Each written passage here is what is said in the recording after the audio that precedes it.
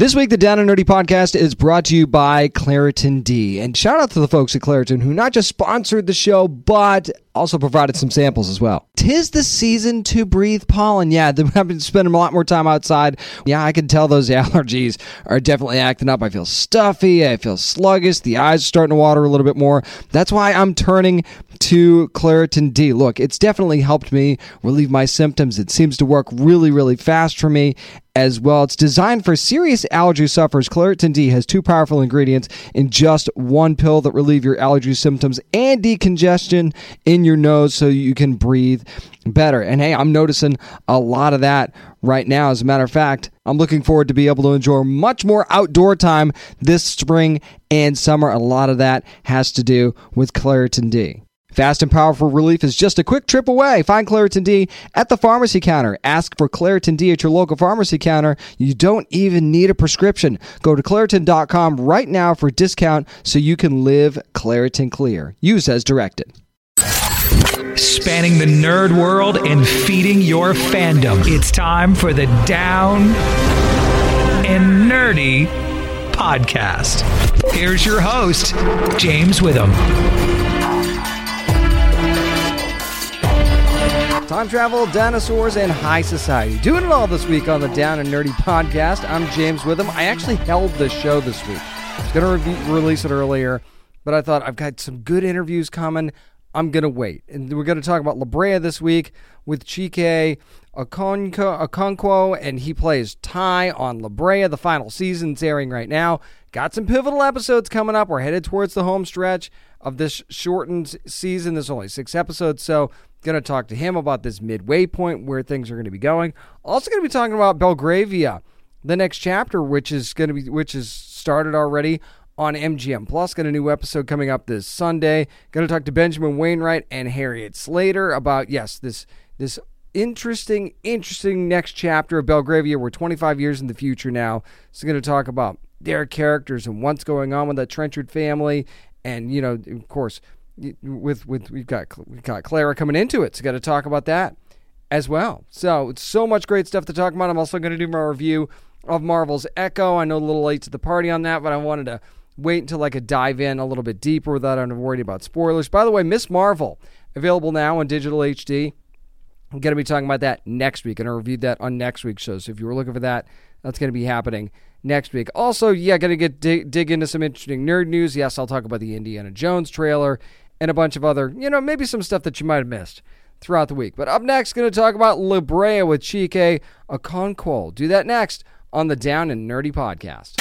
Hello, this is Ennis Esmer from Blind Spot on NBC, and you are listening to the Down and Nerdy podcast. Well, this is it, the final season of Brea on NBC, and of course you can watch it on Peacock after that as well, so you can watch it over and over and over again, but we got to know what's going on in this upcoming third episode.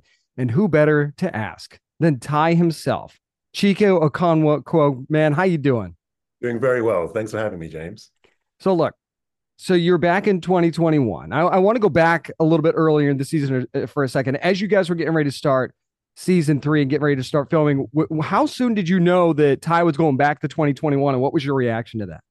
I actually knew about that particular storyline quite early because myself and David Applebaum, the show's creator, we had spoken about Ty's backstory as early as season 1, actually, and the reasons and the number of things that got him to being in the place that he was at the beginning of season 1, which was he was wanting to commit suicide. He wasn't prepared to be on Earth anymore. And so to get to that place emotionally, it was really important for me to understand what took him there. And quite a big part of that backstory, I'm very, very fortunate as an actor to be able to have that play out on screen now in this next episode. So I knew Ty was going to be back in 2021, maybe about a year before. We sort of had conversations about what that might look like. And then when the scripts came, I was really, really happy with the storyline because it's very rare in a show that you get to delve as deep as that. And I was very, very grateful that we were able to do it in such a fun, time-bending kind of way. No doubt about it. And I thought it was interesting because obviously you're back in 2021. It's before the sinkhole and all of those things. And Ty could have gone to anybody for help. And he goes to Sam first. Talk about the decision in his head to go to, why was it Sam was the first choice? I love that question, and I love the fact that Ty does that because Sam and Ty have built such an incredible bond since day one on this show, and I think for the two of them, they tend to be the ones who are the ones looking out for the group, the ones who are coming together to make solutions. Everyone, of course, is trying to get home, but I think Ty and Sam have built this kinship over the fact that they are wanting to support the group in the certain way that they do. So for Ty, it sort of made sense. He thought that Sam would be the one to believe him. He thought that Sam's compassion and Sam's skill set might be useful as well. Sam's a surgeon and an ex-Navy SEAL and a loving father. And so I think for Ty, it felt like he could only go to the people who he was experiencing this with, even though they don't know him, because it's before the Cinco, of course. So it's before they've ever really met. So it's a great sort of addition to the genre of time travel, I think, where Ty has to make these really difficult decisions. But you're right, he picks Sam, and thankfully, as we'll see in episode 3, Sam is a good person to know at any time. Talking about difficult decisions in time travel and little rifts and things like that. So we've seen enough stuff for time travel to know that you can mess up a timeline pretty easily. So how careful is Ty trying to be here? Because I mean, we're talking about maybe, people not meeting, babies not being, conceived and all this different stuff. So how careful is he got to be here? But at the same time, he needs to get his friends back. He does. In the Brea universe, I feel as though we've added to the oeuvre of time travel. In as much as, look, Ty, I'm sure, is very careful about one thing, in as much as he knew that he couldn't encounter himself, and he remembers where he was at that time. But he's very careful, as we'll see in this episode, to intervene in a way that he feels will be a localized intervention as opposed to a global butterfly effect one. So yeah, it's I'm sure there are maybe scientists who delve in this world who would have a thing or two to say about Ty's decision making, but I think Ty feels very strongly that he can make an impact, a small impact in his own life without interfering with too much other things. All I'm saying is I was a little nervous, GK. I was a little nervous, and then I was like, okay, it's Ty. We're probably good. He's going to be smart. I'm okay. So I was just a little nervous. I'm glad you felt like yeah, time travel. hands. Yeah, the time travel and the timeline stuff just makes me a little nervous. But I'm glad it's in your hands. I didn't want anyone being rubbed out in real time on photos like in Back to the Future. Yeah, so that would be good. So I want to go back to, there was a great scene that you had in episode 2 where you're talking about how he found his purpose. Ty found his purpose with his friends and all of these things. And, and again, being very careful not to give the whole truth to the waitress there. But you talked about his mental state in season 1. Were you kind of worried that maybe in a weird way, yeah, you're back home, but were you worried that Ty maybe goes back to that place because he now has a secondary loss that he's dealing with and not being with anyone anymore? Yeah, it's a good question. I think he, at the beginning of episode 2 in season 3, he has no one to talk to. He, like you say, he's sort of very much on his own in time and space, which is very existential. But he very quickly decides that, like you asked before, that the only thing for him to do is to continue the mission that he had in 10,000 BC in the Cinco, which is to support his group, his family, his friends. Things about the show is that it keeps, it does all the big adventure stuff, but it does keep an eye on the human stuff. It keeps an eye, and we're managing it in every episode in this season to make sure we keep the main thing the main thing. And the main thing is, this group of strangers 3 seasons ago, was probably only 3 or 4 weeks in the show's timeline, but in this timeline of the show, we've become a real community, and we've helped each other, saved each other's lives multiple times, and I think that that's a really bonding experience. So Ty, that bond is very strong for Ty, even though he has no one else to turn to in 2021. All right, we know this episode 3 is titled Maya. So we know maybe we're going to get a little bit more about Maya. Maybe we're going to get a little bit more about this operation. How much can you tease for us about how much of that onion we're going to get ready to peel starting in this episode? Well, with an event season like this 3rd season, it's only 6 episodes. We have to pack in a whole lot into a shorter space of time. And so you don't have to wait very long. So my lack of spoilers isn't going to be too distracting or annoying for your listeners, because we really do get to it. Maya is central to the action that happens and that follows from this moment. But also Ty's journey in 2021, I will say, leads us in the right direction. And I think I'll leave it at that. But it's definitely it was great that it's Ty, I think, that managed to get to this time, to this, he was accidentally sucked into 2021. It's great that it's Sam and Gavin that he enlists, and that leads them down the right track. So we'll have to wait and see where that track goes. Can't wait to see where it goes, and can't wait to find out how this whole thing's going to wrap up the final season of La Brea, now airing on NBC. Of course, the new episode going to be coming up on January the 23rd. You're not going to want to miss that, and find out all the stuff that Ty's cooking up for you. Chike Okonkwo, thank you so much, man, for your time. I really, really appreciate it. Appreciate you, James. Thank you. So I'll admit, I'm officially at I don't know how they're going to pack it all in thing for La Brea, but after talking to Chike, I'm thinking this third episode is going to be the one that really, really kickstarts this thing. I mean, they've definitely covered a lot of ground in these first couple of episodes of season 3, right? But when you get 6 episodes in a season, especially final season, we're like, okay, let's push the panic button here. Let's get moving. But you also don't want to move too fast. But I think that the deliberate pace that they've set here for this final season of La Brea, it seems like they really know what they're doing. So I'm excited to see how much we unpack in this third episode. If you've been watching the show from the beginning, I mean, it's always had an intriguing premise. And the way that they've dealt with time travel has definitely been very, very interesting. And I'm curious to see, Ty kind of alluded to that in this third episode, how they're going to be a little bit careful about how they're going to weave that thing here in this episode. So I'm curious to see how they do that. But, I mean, there's just so many great characters and so many reclamation projects as far as La Brea is concerned character-wise. So many characters that are so different from where they were when we first met them in that premiere episode. And I just kind of want the best for all of them at this point, right? I just want everybody to have that happy ending, and I hope we get something that at least resembles that. But episode 3 of season 3 of La Brea going to be on NBC this coming Tuesday, and every Tuesday, by the way, until the end of the season. And oh, by the way, yeah, you can stream it next day on Peacock as well. So you can just watch it again if you want to. And you're going to need to, because it's just been that good of a season, and the series in general has just been so much fun. I've really enjoyed following these characters in the story along from the beginning. Again, thanks to Chike Okonkwo for joining me to talk about La Brea. Up next, let's switch gears a little bit. Talk about Belgravia in the next chapter with Benjamin Wainwright and Harriet Slater. We'll do that next on the Down and Nerdy podcast.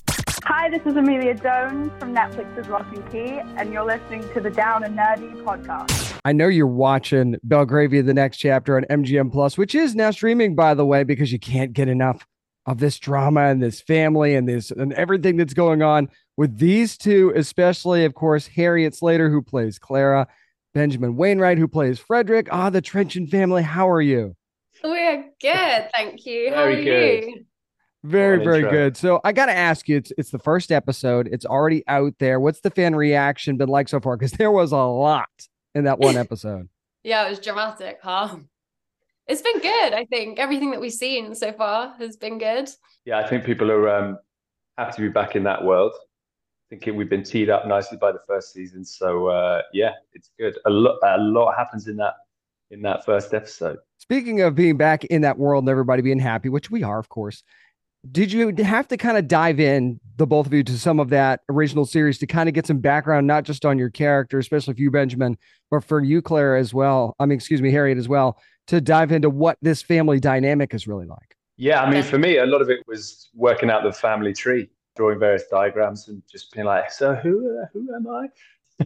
But yeah, I think we're in two slightly different worlds from the first season to the second season. I think we're dealing a bit more with the kind of underbelly of it all. And I think season 1 floats around on top a little bit more. So it was quite interesting trying to figure out, what was under the surface, I think. What about for you, Harriet? I mean, I feel like I maybe had an easier job in that my character didn't exist at all in season 1. So I could kind of make up everything from scratch.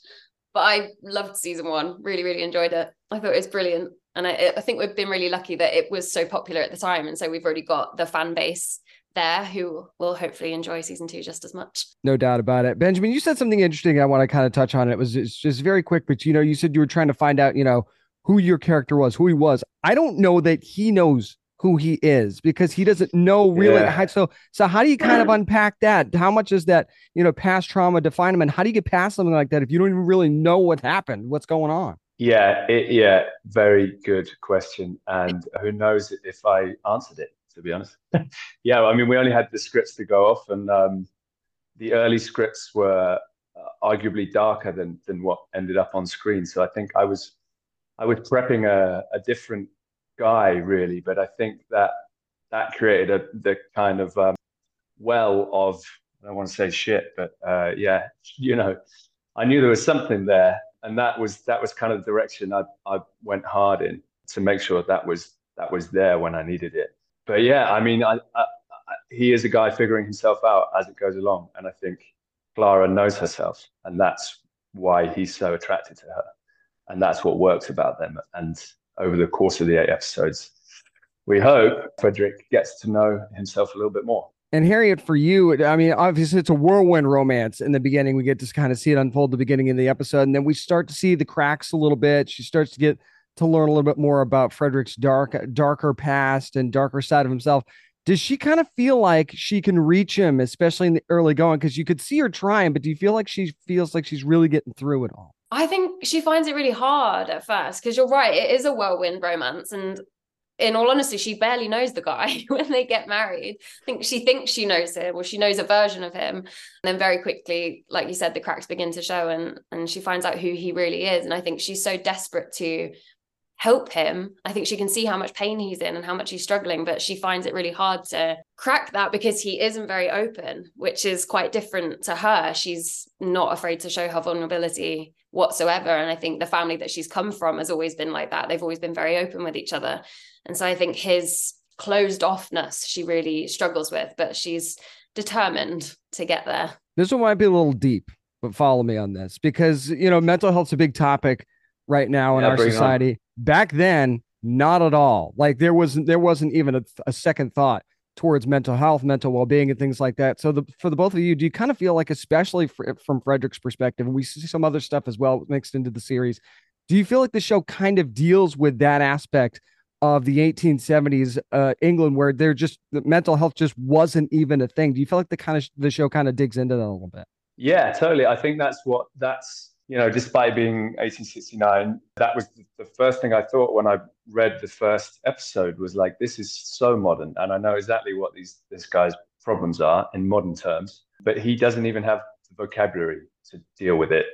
Who would you go to? Not to your local physician. It's something too kind of shameful to talk about. And we don't even have, the First World War hasn't been and gone. We don't have PTSD to talk about that kind of spurred all this research into mental health and all those things that really propelled it into the public consciousness. So he's screaming inside and he doesn't know how to express himself apart from by trying to push it down and down and down. And he's told to never ever cry by his mum, and these are the things we hold on to and that govern our lives. So I don't think there are still people like Frederick on the planet, I think, and we're all waking up to it very slowly, but it's a very modern problem, I think. No doubt about it. And for you, Harriet, I see Clara, and she wants her husband to be that person that she can go to. Anybody would want their spouse to be that person that she can go to, but her sister wasn't exactly thrilled with the whirlwind romance. Mom was kind of caught up in the whole pageantry of it all.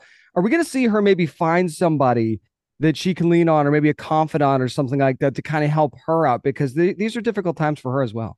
Yeah, totally. I don't know how much I can say without giving any spoilers, but definitely I think she really does look for someone to lean on, and someone who maybe understands marriage and what it means to be part of this society as well, more than she does, because she's come from a different place, and she's sort of thrust into this world, and she doesn't feel like she totally belongs there, but she can't really say that to anyone because now she's got all these responsibilities. She's the lady of the house and everything that comes with that. And so I think she kind of leans on the Marquise a little bit, who's this older, wiser woman who she kind of maybe wants to emulate a little bit because she's extremely successful. She's a businesswoman, which is incredible for that time, especially. But yeah, I think at the end of the day, she wishes she could just talk to her husband about everything, and she tries to. But like you said, I think that's a really good question about mental health. And I think it is a big part of this show, which is brilliant because I don't think we see enough of that on screen. But I think the fact that Frederick so clearly is struggling with his mental health makes you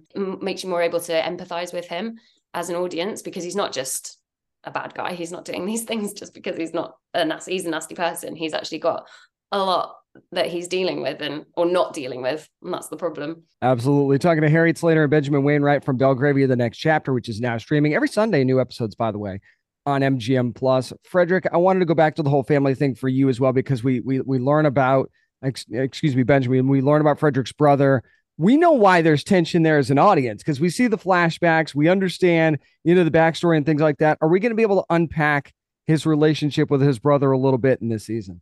Fingers crossed. Yeah, I think Frederick will go a long way to prevent anyone finding out about his past. Let's say that. But fortunately, he's got a lot of people in his corner who will keep pushing and pushing and pushing, and maybe some progress will be made. All right, now I'm not trying to start any trouble here within the marriage, but at the same time, I see things, and as I'm watching this thing, and there was a little bit of it seemed like there was a little bit of a spark there between Clara and Dr. Ellerby. I'm not saying anything's going to happen, but it just seemed a little, and Frederick seems like a paranoid guy. So Clara, did you kind of feel that as well in this first episode a little bit? Was there maybe a little something there, or is this like he's just got good bedside manner kind of thing? Outrageous. I can't believe he just said that.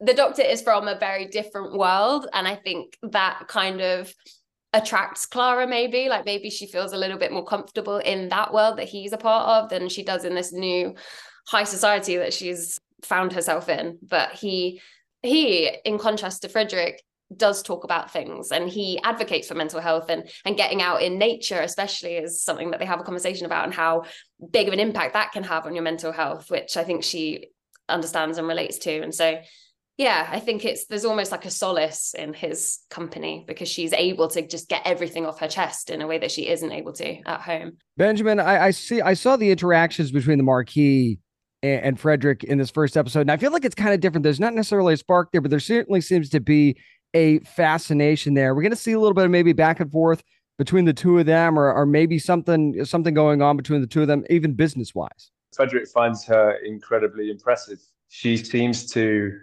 draw everyone's attention to her in a very positive way. And I think he wants to put his reputation beyond any doubt, and sees her as maybe a vehicle for doing that, for greater social standing, for greater wealth, for greater kind of busyness, because all he does is bury his head. When he's feeling down, he works harder, like a lot of people do nowadays. And I think she seems to do this. She seems to work in such an effortless manner that he's drawn to her and her various achievements, increasingly so as the series progresses. Let's talk about the setting for this show, which is absolutely incredible. Did you just kind of walk around on set every now and then and just get blown away at where you are, your surroundings? Because boy, there were some beautiful set pieces just in this first episode alone. Never mind after that. 100%, because they were all real. Like, they weren't sets. 90% of the places where we were filming were actually old, incredible, humongous houses. And they are just amazing, and coupled with the costumes that everyone's wearing. And it really did feel like we were there at times. It was pretty amazing. And Benjamin, I got to say, I don't know that I could pull off some of the sharp looks that you're pulling off in this episode. Talk about this wardrobe department for the show as well, because I feel like you guys really, it's not even just setting the tone for the time that you guys were in. I feel like you guys pushed the limits a little bit as well and made things a little bit extra fancy. Yeah, I mean, our costume designer, Phoebe, quite often the first person you meet on a job is the costume designer, and she's just an absolute genius. And she creates these silhouettes that we just kind of step into, and so much work is done for you. And I had this cape. I don't know if you would have seen it yet, actually, but there's a cape that features quite a lot. And it was just such a pleasure to be swishing around in a cape all day. And the hats, you resent them because they're always like, where do I put this hat? And you're walking into buildings, do I take it off? Do I put it on? But actually, then, I'm looking at the poster now in your background, and like, she knows what she's doing. It looks incredible. And that so much of it is what we see. So it's nice to have that so taken care of. She's amazing.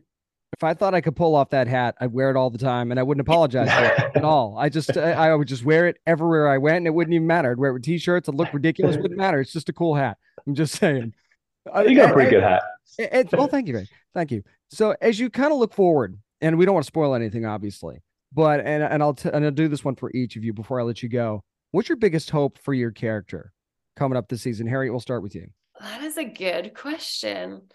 I hope that she succeeds in getting through to Frederick in the way that she hopes to. And I hope that she is able to help him in the way that she wants to. And I hope that they become closer because of it. And I hope that she also finds her place in that world a little bit and feels like she belongs there. Benjamin, what about you? What about you for Frederick? I hope that Frederick kind of sees that his priorities are all wrong and appreciates who and what is right in front of him.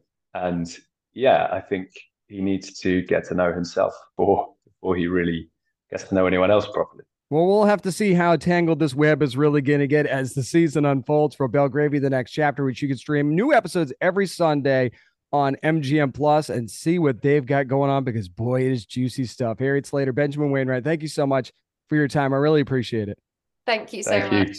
And if you've watched the first couple of episodes, you sort of know where we're going a little bit here, at least the first episode. But let me tell you, things get a little bit more juicy as the season goes on, and boy, there's some stuff happening. I really want to tell you all about it, but I can't. But I will tell you that if you were a fan of the original Belgravia, this show, Belgravia the Next Chapter, transitions so well from that original limited series and really does expand on the story, and the character work here is so good. And it's not just the family either. It really goes beyond that and tells a deeper story of some of these other families and even the staff that's working for the families as well. So there's a lot of stuff going on in Belgravia the Next Chapter. That's why you need to be watching it every Sunday on MGM Plus. Yes, new episode this Sunday and every Sunday. And Belgravia the Next Chapter, I got to be honest, I was more impressed with it than I thought I was going to be. So yeah, I'm really looking forward for you guys seeing the rest of this season. Again, thanks to Benjamin and Harry for joining me to talk about Belgravia, the Next Chapter. Up next, it's time to talk about what is the next thing for Marvel, and that is Marvel's Echo, which is now streaming, by the way, on Disney Plus and Hulu. So I'll give you my spoiler-ish review of that thing next. We'll dive in here on the Down and Nerdy podcast. Calling all lovers of mystery and fans of a good story. If you haven't already heard me talk about June's Journey, you're in for a treat. It's time to don your detective hat in this free hidden object mobile game that delves into the captivating journey of June Parker, a self-proclaimed detective on a quest to unravel the mystery surrounding her sister's untimely death. In June's Journey, you get to play as June, deciphering clues and unveiling secret plots within thousands of beautifully illustrated scenes. And did I mention it's set in the glitzy 1920s? New chapters are added weekly, so you will never run out of new thrills to uncover, and you can also personalize and decorate your very own Orchid Island where the story takes place. How sharp are your detective skills? Find out when you download June's Journey on your Android or iOS device, or play online via Facebook Games. Your detective journey awaits. Hey there, it's Rachel Ballinger, and I am thrilled to invite you to Rachel Uncensored, my podcast where I get real with my friends and celebrity guests, where we talk about all sorts of topics. From personal stories to hot-button issues, we cover it all. New episodes drop every Wednesday, so make sure you tune in on Apple Podcasts, Spotify, or wherever you listen to podcasts. Trust me, you won't want to miss out on the fun and candid conversations we have here on Rachel Uncensored. Hey guys, this is Chloe Bennett from Agents of S.H.I.E.L.D. and you're listening to the Down and Nerdy podcast. Marvel putting the spotlight on a character that we first met in the Hawkeye series. Echo is now streaming all of his episodes on Disney Plus and on Hulu, too, by the way, in case you didn't know that. I actually watched it on Hulu because I was on Hulu to watch something else. I was like, oh, that's right, Echo's out. So I got a chance to stream all the episodes. Not going to do too many spoilers. Not going to spoil the end in case maybe you've been thinking about this. You're like, do I stream this? Do I not stream it? What do I do? So I'm not going to spoil the ending for you. That much I will tell you. There's only 5 episodes, so it's a quick and easy binge. The thing that surprised me, though, was this was a little bit more character-driven than I expected it to be. And it was very, very heavy on Maya Lopez's character. And I want to get this out of the way right now. Alaqua Cox did a fantastic job as Maya Lopez. I thought that she played the character very well. I thought it was very well acted on her part. The thing that kind of took me out of it a little bit was that, yes, we met this character in Hawkeye. Yes, we had a reason to care about this character. But, man, you really, really had to care about her character to love this particular series. And I'm not even saying her story wasn't interesting, but you've got these, these two worlds, right? You've got the world of, her past with her family, her actual family. And then you've got her past with her found family and Wilson Fisk. And you've got to kind of balance those two things. And, she goes back home sort of thing. And does she kind of bring her life with her, or was her life already there sort of thing where things already messed up before she get back? And all of these other things. Okay, so that's part of what's going on here.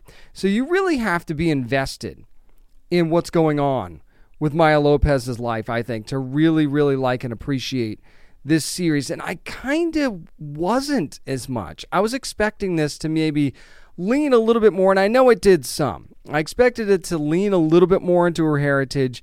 I actually would have been more interested if we dove a little bit deeper into the town itself and maybe not focused so much on the past aspect. But I guess first you could make the argument, well, that's where the interest lies, right? We want to talk about more about what happened with Fisk. Maybe we want to learn more about her family, and I would have, but I don't feel like we really did. I feel like they wasted a lot of time on time that could have been spent. Every time we had the flashbacks to the ancestral stuff and the Choctaw heritage and stuff like that, I'm like, where's more of this? And they seem to get away from it more so we could watch Maya ride her motorcycle around town more. If she drove by that sign one more freaking time, I was going to lose my mind. It's like, we know where we are. We know what she's doing.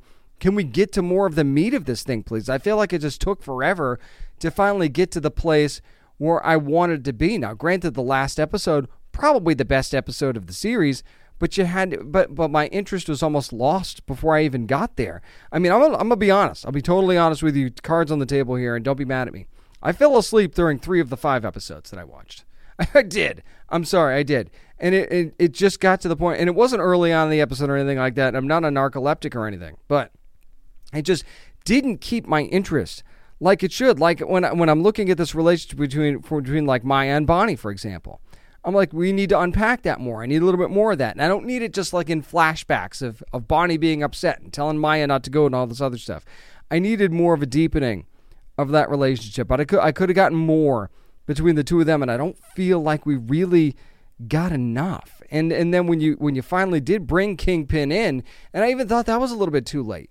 You brought Fisk in a little bit too late. I know that part of it, she's battling Fisk's goons and all that stuff like that. Maybe you don't bring the big bad out right away. Okay, maybe I could be okay with that argument. But I feel like part of the selling point for this series was you were going to give me Fisk, and you were going to give me a lot of Fisk, and we had to wait until the midway point of the show to do that. And again, 5 episodes, really? And you give this the Marvel Spotlight title. Why? Because you feel like you can make a TVMA if it's Marvel Spotlight, and if it's more of a family thing if it's not. I just thought that was kind of weird, too. And maybe I'm getting a little all over the place here, but I feel like they could have focused more on the heritage aspect. If you're going to give me something different, and you're going to do something outside the side of the box, and you're going to put the Marvel Spotlight banner on it, which you did for Werewolf by Night, give me something that's totally out of the box that I can work with. Yes, you can bring the Fisk aspect in, but at the same time, I would have liked more of the background and the heritage and the stuff like that. I didn't need, the mom and dad who aren't married anymore and that divorce drama and them two like bickering and talking to each other and flirting with each other.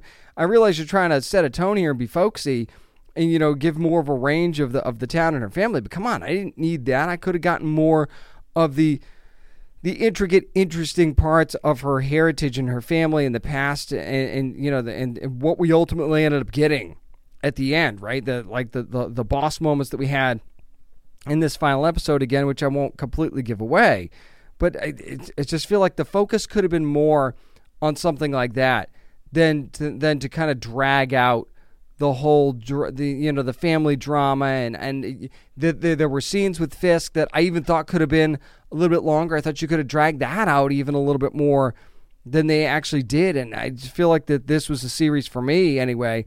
Just my opinion that there were missed opportunities there that I feel like could have been grasped and capitalized on a little bit more, and making this character driven and making you really want to care about who was quite frankly a secondary character in the Hawkeye series. I feel like if you were going to give me a spotlight for this character, you should have and could have done it in a very different way. Now, they did have some good cultural aspects. They did do some of that, but my frustration was, why didn't I get more of that? That's kind of what I was coming in for. I wasn't coming in for necessarily the spotlight and you know, to be all invested in this Maya character. I could have done with you know, just her in her everyday life. I could have done more of the intrigue of her past and her family's past and where they came from and who they are and who they could become, sort of thing. I could have done way more of that than they actually gave me. So I was a little bit disappointed that I didn't get that until, well, basically mostly the very end of this thing. So I feel like this was a missed opportunity for Marvel's Echo. I don't know if we'll see this character again. We know we'll see Fisk again. I thought the action was actually decent. I thought they had a couple of very good action scenes, and you know, the whole Daredevil thing, I actually kind of felt like that was a throwaway. It felt more like a Steven Seagal action scene than anything else. I was a little disappointed with the Daredevil action scene. You give me that in the first episode, and then, you know, you really see much of that after that. Nor do I think we should have either, by the way. I didn't think that was something that even needed to be a part of it. I think it was cool that we kind of got that mixed in there for a couple of minutes, but by and large, I didn't feel like that was something that was absolutely necessary in this series. It was just an attention grabber and a reason to try and get people to watch this first episode. So, I don't know. I kind of hope if they try to do something like this in the past, I mean, in the future, Marvel does, if you're going to do this, you know, give me more of a reason or lay way more of a foundation for this character than you gave me in this series. So, yeah, Marvel's Echo, to me,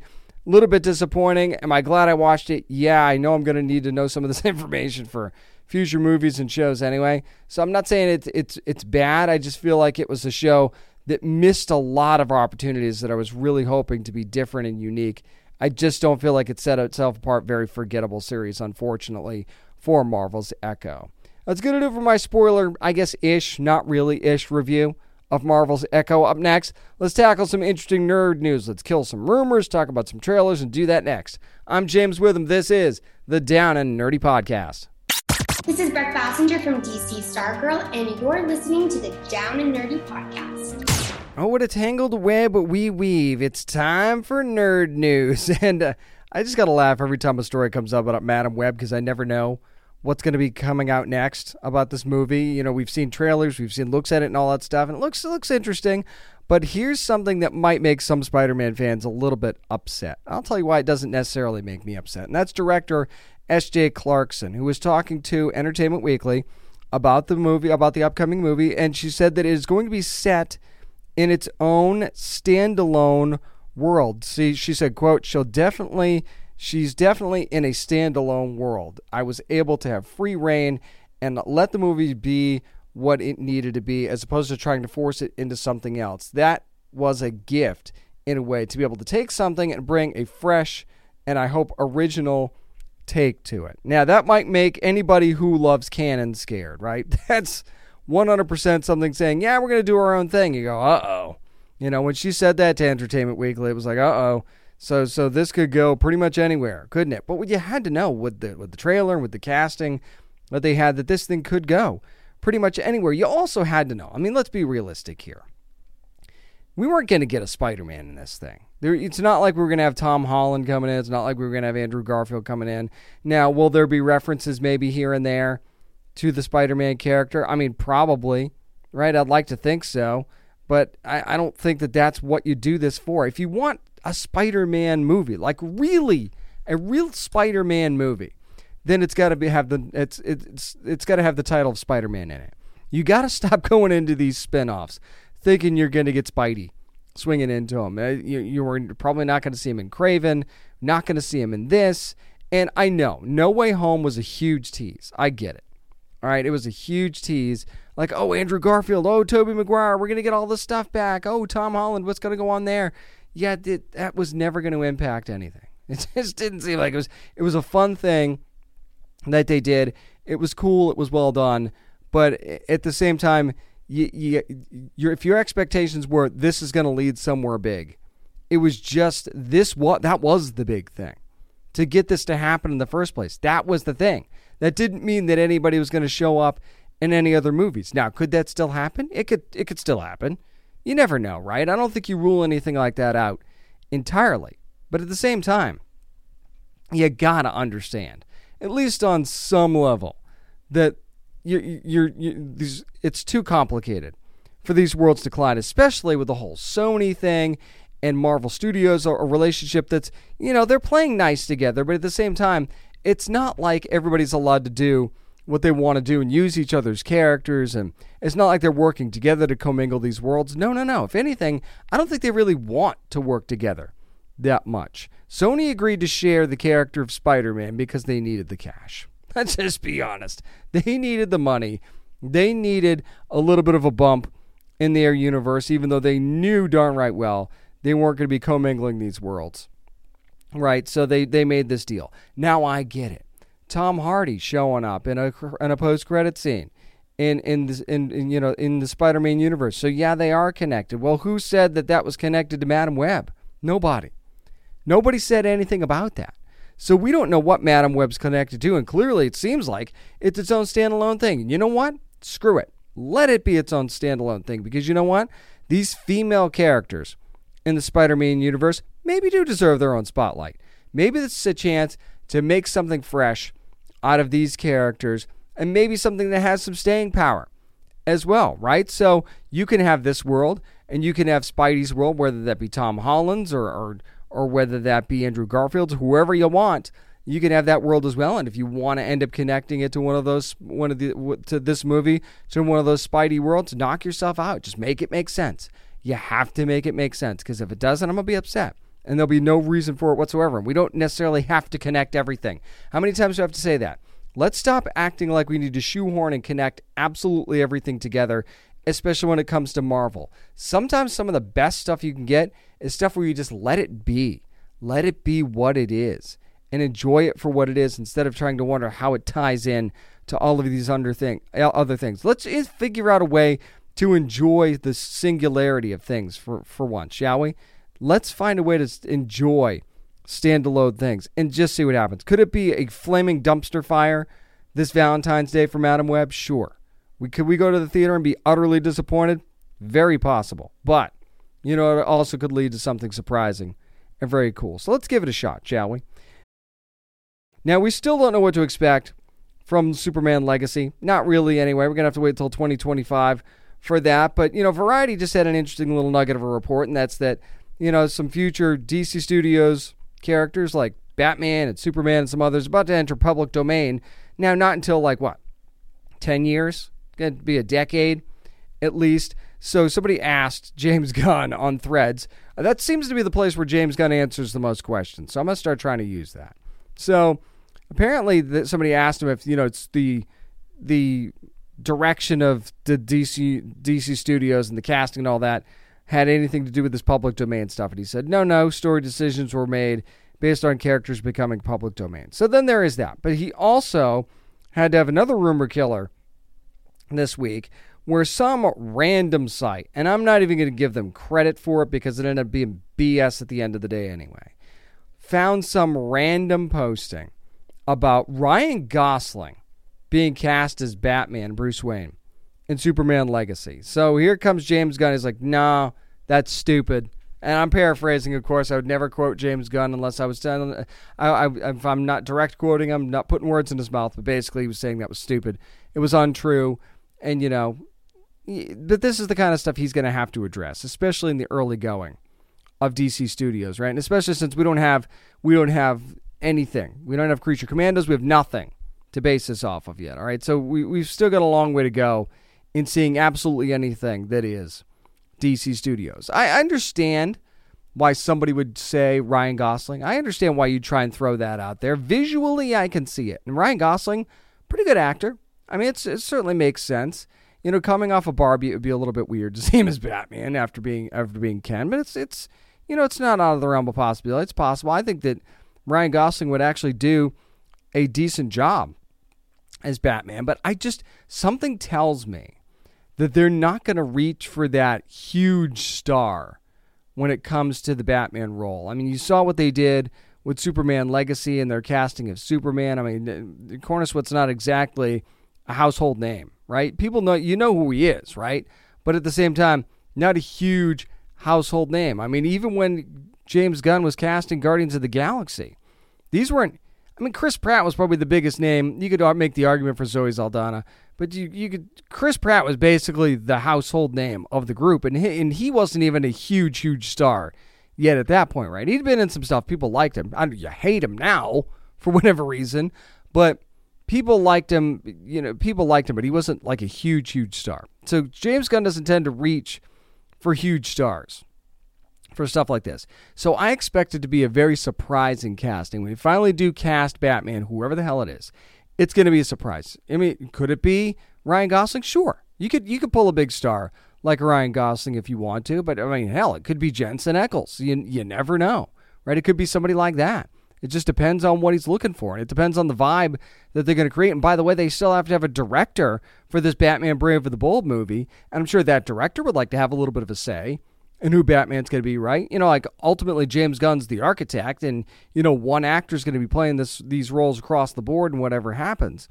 So he's going to want a word in for that, but I'm sure that whoever the choice is for the director of Batman the Brave and the Bold, and I feel like that director's already been chosen, and I'm forgetting who it is. But what I'm saying is that I think you want that director to have a little bit of a say in what goes on there, right? Especially, and I don't actually expect Batman to be cast in Superman Legacy. Do you need Batman in this thing? You've got plenty of characters in this thing already, so I don't know that you necessarily need to introduce Batman in this. But again, you never know. I'm not saying you can't, but you don't necessarily have to do that either. So I just think it's very interesting. Very, very interesting that people are already trying to throw out random facts, or at least what they think are facts about this, about who's going to be cast as Batman in the upcoming Batman Brave and the Bold movie and in Superman Legacy. I just don't expect that. Don't expect to get a huge star. That's all I'm saying. And do you need one? I don't know that you do. It could be a bunch of different people. I mean, let the speculation run rampant, and I expect everybody and their brother to complain about it once it does get announced, because that's just what happens with Batman castings, and it will probably forever.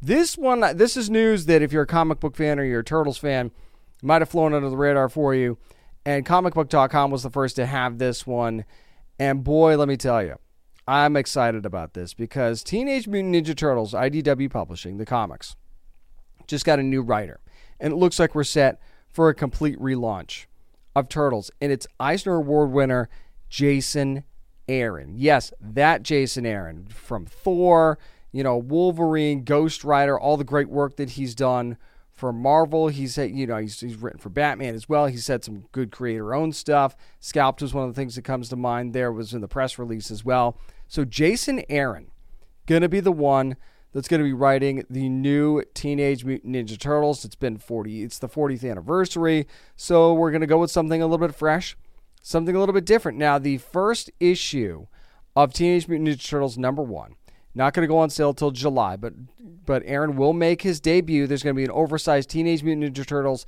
Alpha #1 issue that is going to come out in June, and it will have a 10-page prelude to what is ultimately going to be Teenage Mutant Ninja Turtles #1.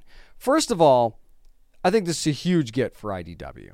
I really, really do. This for IDW is a big fish to land. And if you're going to relaunch Turtles, if you're going to take that risk, and it is a risk. Now, the ongoing's still been very good, and they've obviously got a lot of different spin-off comics, and there's always going to be different Turtle stories in the comics world to digest, okay? So it's not like this is something that's going to be a problem where, these aren't my Turtles. All right, well, you're going to have probably 2 or 3 books that'll cover that for you. So don't worry about that. No complaining is what I'm trying to say. So, but you get a guy like Jason Aaron, instant credibility with comics fans right there. And you say, well, what's his familiarity with the Turtles world? And I'm like, well, who says he needs one? It's my response to that. And it might almost be better if he doesn't, right? But he even called it a dream job. In the press release when they asked him, he's like, it's the dream job of all comic book dream jobs. So come on. He fell in love with Turtles as a kid, too. That's what he says. And he said it was because of the original Mirage Studios series of movies and, buying the issues off the rack that made him a fan in the first place. And I'm kind of paraphrasing the quotes that he gave here in the press release. But, he's a fan, just like you and I are. So if you're a Turtles fan and you want somebody relaunching this thing, which they were probably going to do anyway, right? Wouldn't you want a guy not only with the pedigree of Jason Aaron, but a guy that fell in love with the fandom maybe at the same age that you did, certainly close to the same age that I did, if I'm being honest. So this is one of those things where, I'm super excited for Jason Aaron to take the reins. And I think that, I'd like to get, and I'm sure that we'll find this out at some point, Kevin Eastman and Peter Laird. Part of me wonders did they sign off on this? Did they have their blessing? Because I always like to have their blessing and stuff like this because they're the creators of the Turtles, okay? They're the ones that brought them to life in the first place. So if they're confident in Jason Aaron and they're happy, then I'm happy too.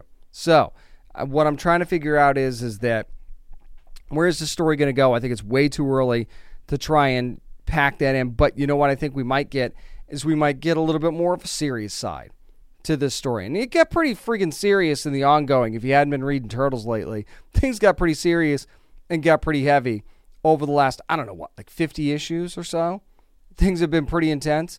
I think Jason Aaron brings a good intensity to that as well. And I think when you look at his pedigree of work for Marvel, you kind of know that he's going to be able to set a different tone for the Turtles. What I think is interesting is the interpersonal relationships between the brothers and things like that. How is he going to deal with that? How is he going to write Splinter? I'm assuming Splinter is a part of this thing, right? We don't know where this is going to be set.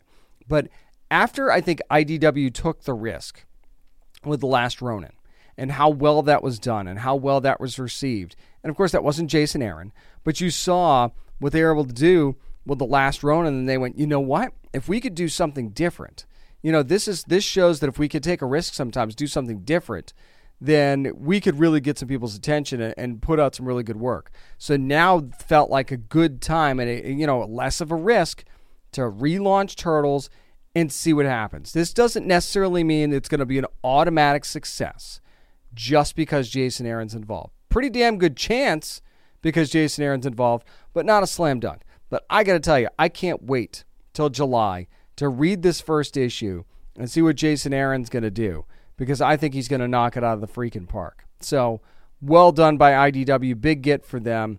This could be huge going forward because Turtles has been doing really good stuff for IDW, and it could, that's going to trickle down at some point as well to some of this creator-owned stuff. So I'm excited for that as well. Yeah, there's a new Indiana Jones game that's coming out, and this trailer was released at the Xbox developers kind of presentation that was happening this past week. So, no, I don't know if this is going to be on PS5. Doesn't seem like it, but Indiana Jones and the Great Circle, which is going to be out in 2024. Wink, wink, nod, nod. We'll see. It is video games. Let's preface it with that.